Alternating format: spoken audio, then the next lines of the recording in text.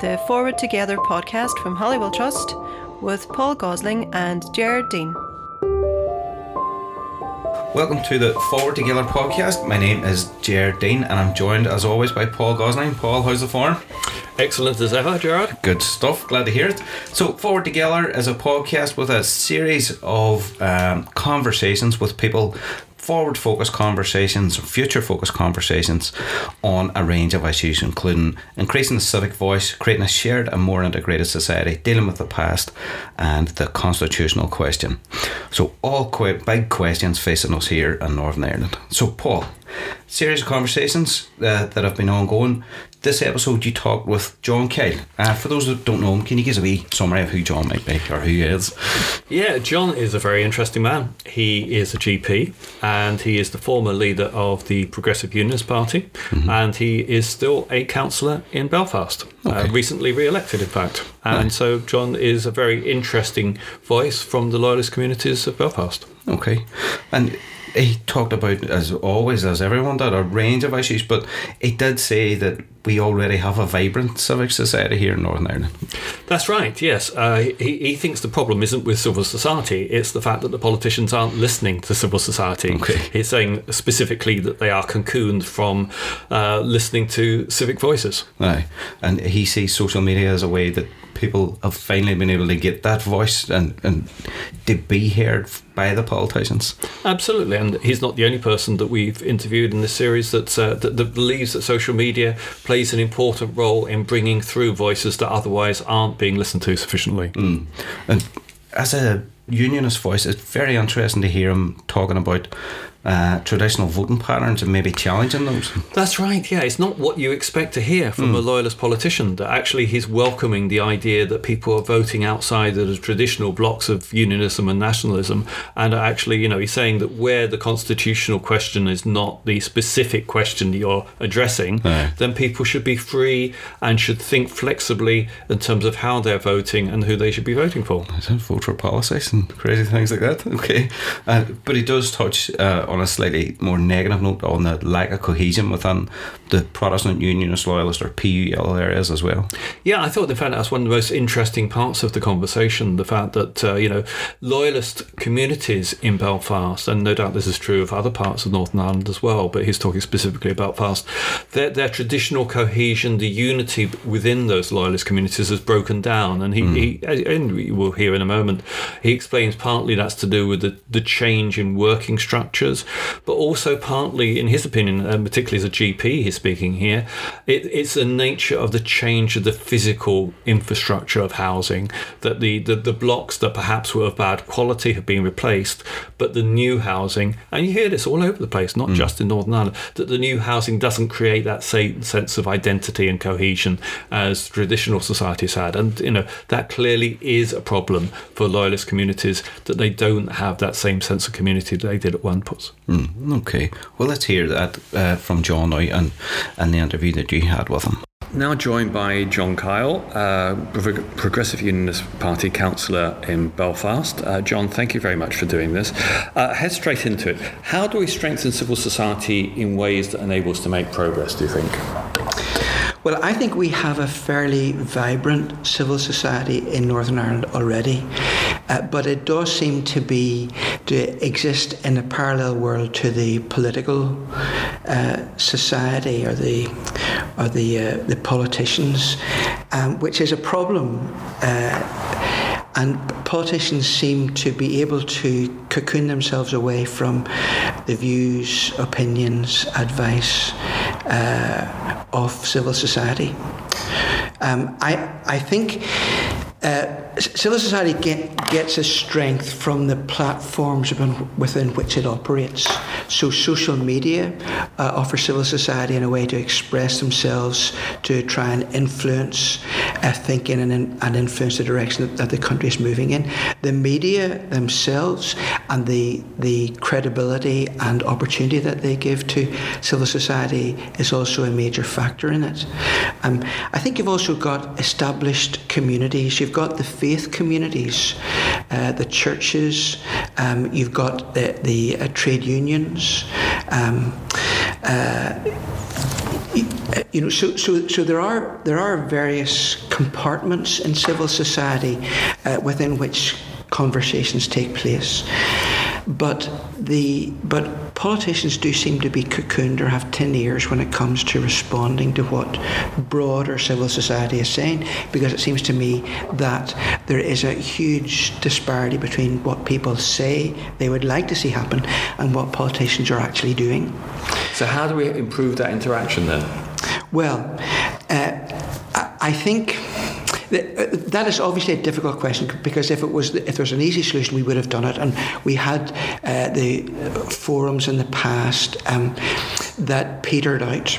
And part of the difficulty is that you'll get people together to talk and to share and to express their views and to debate for a period of time, but eventually the steam runs out of it, and then people just retreat back into their own homes and feel disenfranchised and feel alienated. I think that people need to have the courage to vote outside of the traditional patterns of voting, particularly in elections where the constitutional issue is not at stake or is not fundamental to what they're doing. I think we need to realise that we need a broader political representation, and people who feel exasperated with the politicians who currently hold power, yet they tend to go back and still vote for them at the next election. So people need to have the courage. We need to start, I think, a narrative which challenges people to think outside of their traditional habits. Because someone said to me, voting is a habit. I think that's right. People tend to vote for the way they've always voted.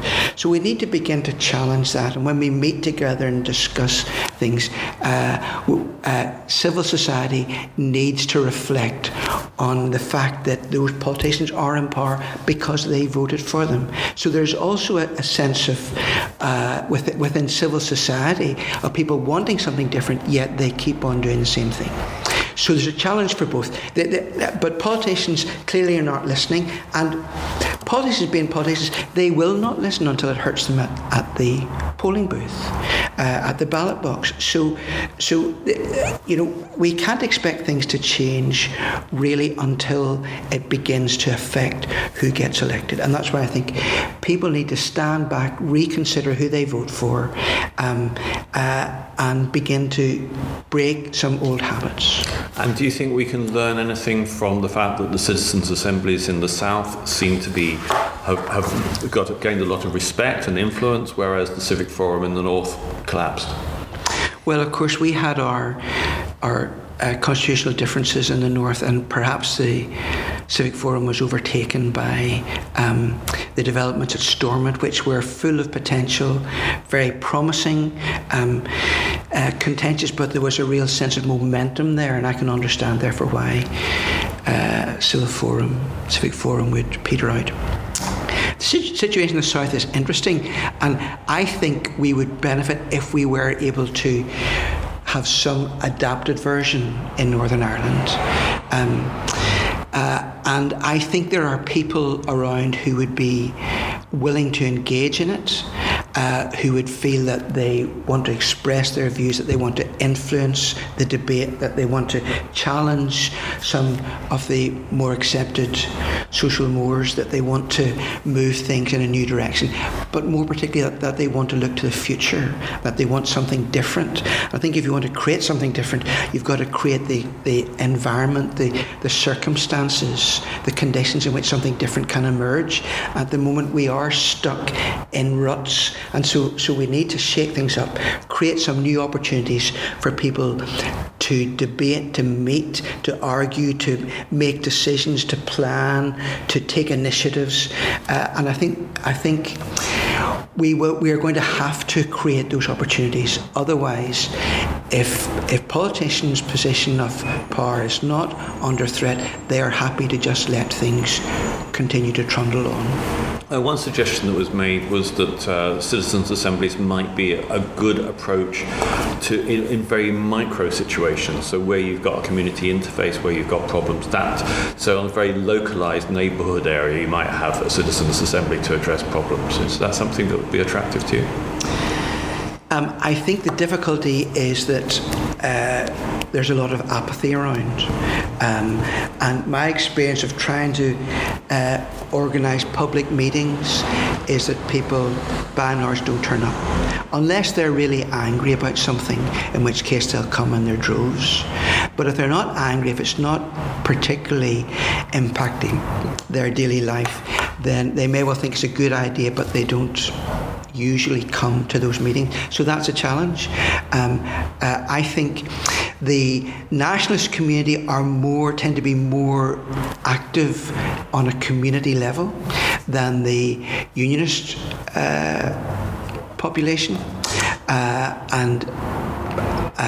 We could debate and discuss why that is, but certainly within unionist communities, when I have tried to organise public meetings to discuss problems, issues, the future, I will get some very committed enthusiasts, but in terms of large numbers, it just doesn't happen. And why do you think that is, that there's that lack of engagement with unionists and loyalist communities? Well, I suppose the unionist political ideology and culture is quite an individualistic one. You know, the idea that you're responsible for your future, that if you work hard and pay your taxes, that's the way forward. The sense of belonging to a community, being part of a broader network of relationships, that isn't as strong in a unionist Protestant area as it would be, I think, in a Catholic and nationalist area. I mean, I personally think that part of it goes back to our church philosophies, or the Christian culture that we come from. I think the Catholic Church is much more communitarian than the Protestant Church. I think the Protestant Church is probably more entrepreneurial than the Catholic Church, more innovative, but it doesn't create that cohesive sense of community. And I think that is weak in unionist areas. And in order to try and build up this sense of citizens'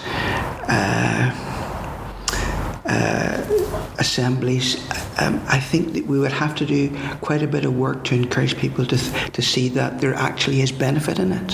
But if you go back a few decades, the Labour Party was strong in Northern Ireland, and presumably the trade union movement would have been strong within unionist communities in East Belfast. So what changed that?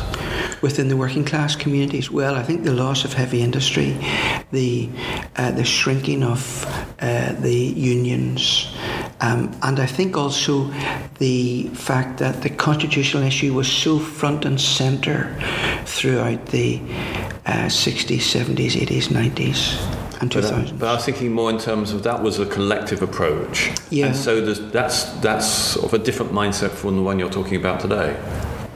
Yes, well... And I suppose if you've got smaller workplaces, that does help to explain it. That undermines the trade union movement, but also undermines the sense of collective solidarity in other senses as well. Yes, it does. I mean, smaller workplaces, smaller communities, you know, there are urban planning broke up a lot of the very densely knit communities, and people's capacity to nip in next door and get a pint of milk, or they go and look for the kids down the street. You know, that I think diminished with the changes. We had terrible housing. When I was a young GP working in East Belfast, some of the housing was appalling. So we needed to do something about that. But in removing that and in building a new housing stock, I think that sense of community was fundamentally undermined.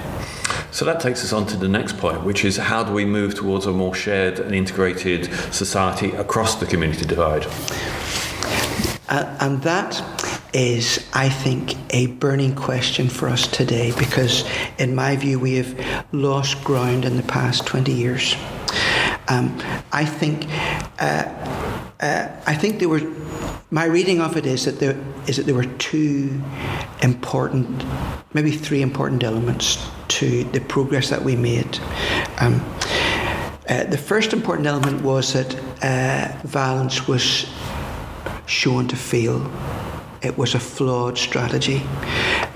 It didn't achieve its ends. And people got to a certain age where they thought, look, we have suffered, we have paid a price. What have we gained? It's very modest. Do we want our children to go through this? Sure as hell we don't. And I think that was one factor that brought about change. I think the second factor was that I think the churches got their act together. The sort of preaching against one another and, calling one another anathema. I think that suddenly changed, and the churches realised, we have a responsibility to love our brother while we may disagree with them. We may disagree strongly and vigorously with them. We have got to show respect and love to our brother. And I think the church leadership, it probably was a grassroots movement, but I think that there was a movement within the churches to say, hey, this is no way for us to behave. If we believe the book, then we need to behave in a different way. And I think that there was remarkable coming together between the Catholic and Protestant traditions, not involving everyone, but involving a vast majority of influential and leading people and many congregations. I suppose you could point to the Fitzroy Clonard group as a very good example of that. So the theological justification was suddenly removed from the conflict. And then I think the third aspect was that particularly within those classes, the middle classes in Northern Ireland, who were able to travel more. I mean, I remember the first time I was the first person in my family ever to travel to the United States of America. It was a big deal in those days as a young student. Nowadays, people travel to America, 10 times a year. So living in this more mobile society, a more cosmopolitan, more international society, I think many the sort of middle classes who had loads of opportunities that their parents hadn't had, realised that there's a bigger perspective to the world than just our entrenched cultural differences here in Northern Ireland. And can we not find another way to make a success of this country rather than fighting each other, or rather than bad-mouthing each other, or rather than diminishing and demeaning one another? And I think that sort of more international sense within the middle classes also then ameliorated a lot of the animosity between the two traditions. But the ending of violence does not in itself create a cohesive society, does it? And no, we're not there in terms of cohesion or sharing or integration. And I think that we made progress with the Good Friday Agreement. People had a sense of hope. They said, hey, we can do this. And there was a real sense of, this has been a monumental step forward. This opens up new opportunities. Let's build on this and let's capitalise on this. But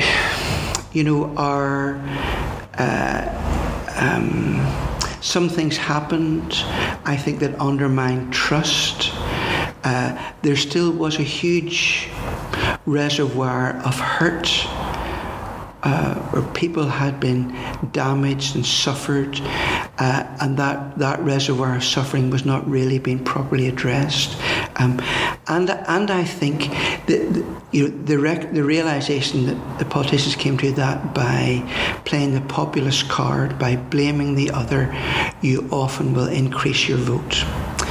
And I think that what we see more broadly now in Western society, sort of a more florid form of that. I think our politicians were guilty of playing that card, and that while it may produce short-term gain in terms of political wins, it does ultimately end up in long-term damage to the community.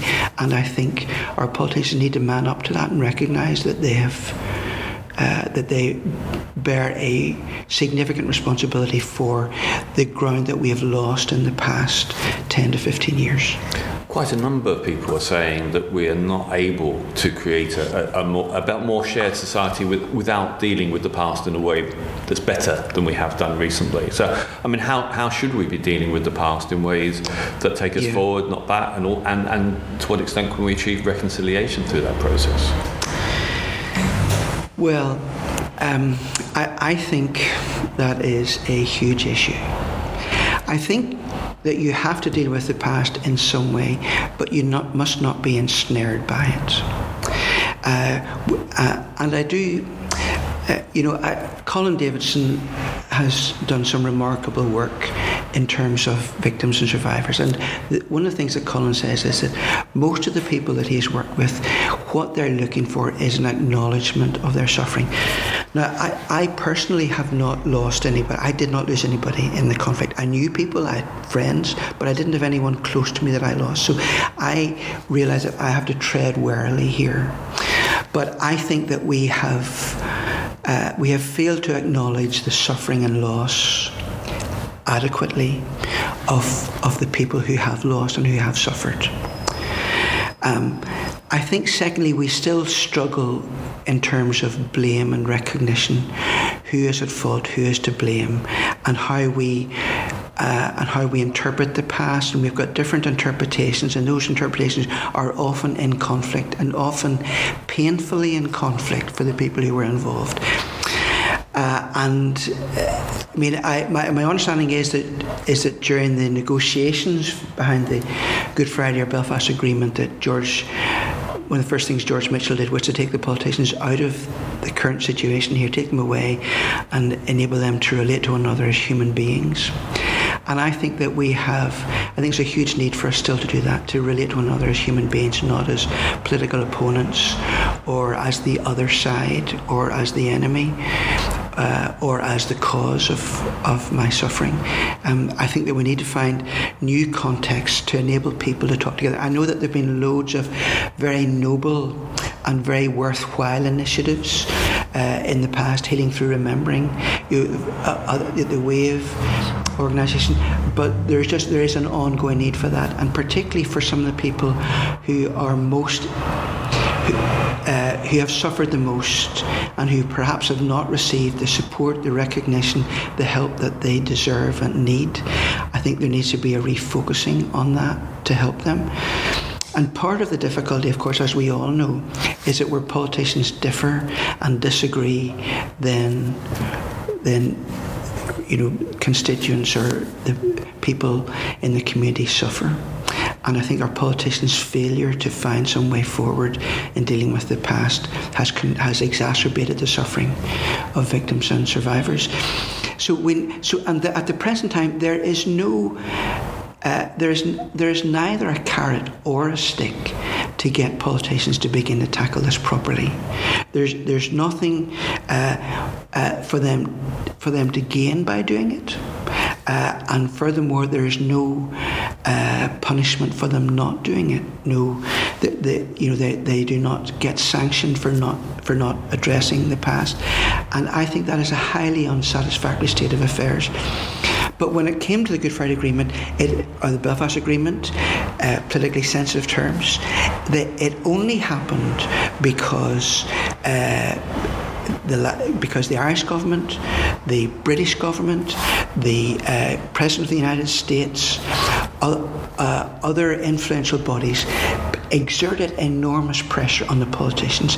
George Mitchell set the deadline.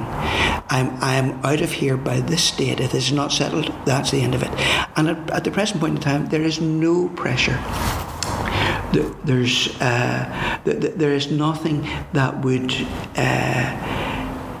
impel politicians to tackle what is a difficult and thorny and politically sensitive issue, but there's simply no pressure on them, and I think that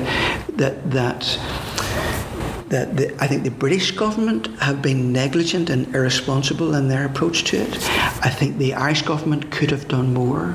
I think we've got a completely different situation in the United States of America, and their capacity to be constructive, I think, is minimal at the present point in time. So therefore we are in a difficult situation, and I cannot see any short-term change, short-term resolution of this difficult problem.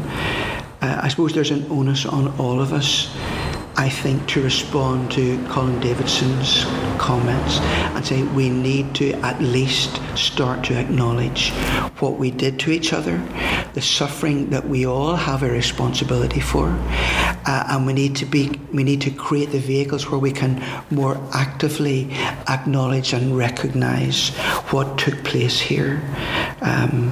And I think for the younger generation, those who were born after 1995, they need to be educated in it. And I think that our education system, our schools and our churches need to see that actually we need to begin to educate folks as to what happened, and make them aware of how things improve, but what is yet to take place. But also to teach people in ways that aren't abstract, because what Colin Davidson has done is to show the personal face of the pain, of the troubles, the physically injured bodies. Yes. And the point that has been made to me is that in a way is what needs to be taught in school, not simply the broader politics and the broader numbers, but actually the personal stories, but also to do so in ways that show that there's a shared experience there in terms of the pain and the suffering and the loss, rather than to set people against each other. Yes, absolutely. I absolutely agree. And we need leadership. Actually, the problem is that we're not getting leadership from our politicians. So other people need to step up and show leadership. And I think our church leaders could do it, but I think that they are not doing it at the present time. I think that our trade unionists could do it. I think our business leaders could do it. I think that our our artists, the people in the creative industries, they can also contribute. There are people who are making a difference, who are showing leadership, but there are too few of them, and I think that. I think that people perhaps don't realise that they can do it. Actually, that there is a vacuum of leadership, and it just takes some people to step forward and to do it, and to show leadership, and to begin to say, this situation is unacceptable. This behaviour is inappropriate. This is something that we need to be moving toward as a society, and be prepared to take the brickbats and the criticism and the ridicule for doing it. But I think that we need people to do it. Now, clearly, dealing with the past is extremely contentious, but the other issue, which is extremely contentious, is the constitutional conversation. How do you think we can have that conversation in ways that is not threatening and that does not ramp up the emotions and tensions? Well, I don't think we can do it if there's a border poll on the horizon. I think that completely undermines any sort of rational, thoughtful, reflective debate about the constitutional issue. People are immediately defensive, insecure, feel threatened, and then become aggressive. My personal view is that Brexit has shown us that any sort of a referendum where you have 51% against 49% is a recipe for disaster. It may have a certain democratic legitimacy, but it causes social turmoil and enormous collateral damage. So I think, if I'm not mistaken, in the past, for certain constitutional issues, you needed to have a 2/3 majority, or to change a constitution, you needed to have a significant majority in favour of any fundamental change, and I think that would be necessary. Now, I realise in saying that I'm a unionist and I am supporting the status quo. But I suppose I would say in my defence that actually I think that this is a country in transition. I think that the post Good Friday Agreement Northern Ireland is a different animal to the pre-Good Friday Agreement Northern Ireland. There was a fundamental change. It was a country that was evolving and developing. I think that the concept of being able to live here comfortably being British and live here comfortably being Irish is what we're aiming for. Now, obviously, there's still, at the end of the day, the country falls under the jurisdiction of either the United Kingdom or Ireland. But I think that we need to find a matrix within which both identities can grow and which we can share and work together. And we can have a Northern Ireland or identity, although I know even that term has now become very politically sensitive. But we can have an identity of people here of the 6 counties or of Ulster, that there can be an identity, a unitary construct here that people can be a part of while having another allegiance to a greater constitutional entity. The problem with what you're saying is that would require the rewriting of the Good Friday Agreement, because the Good Friday Agreement's clear. It's a simple majority. Yes, but the Good Friday Agreement was never a finished work. It was a brilliant construct, but it was an agreement.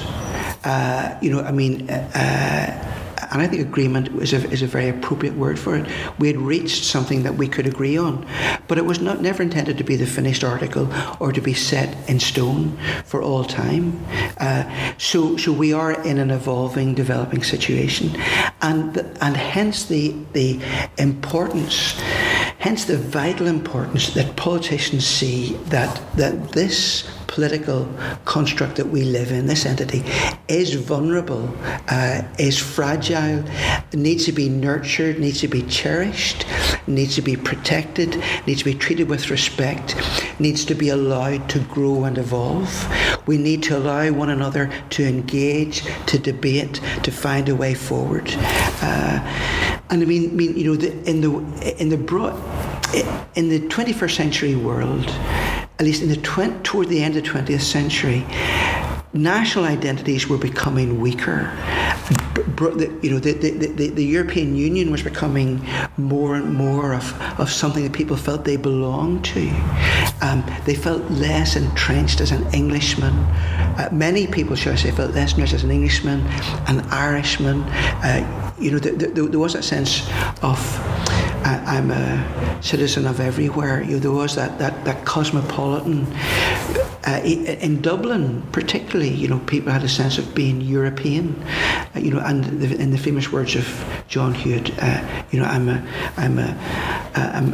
Britishman, I'm an Irishman, I'm an Ulsterman, I'm a Belfastman. I'm a European, and of course.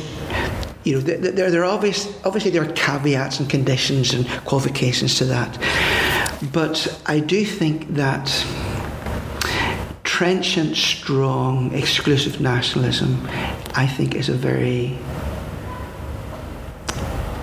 dangerous and difficult philosophy or approach.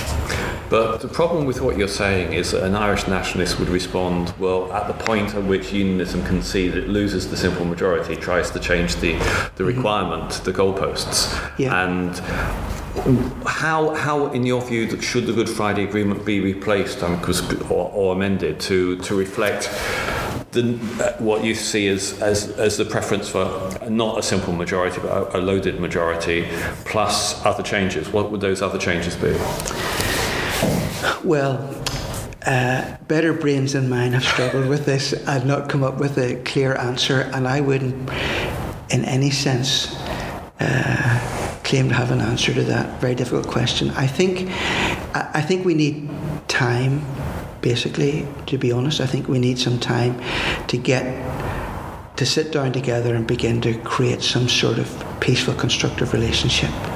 So a timeout, I think, is necessary.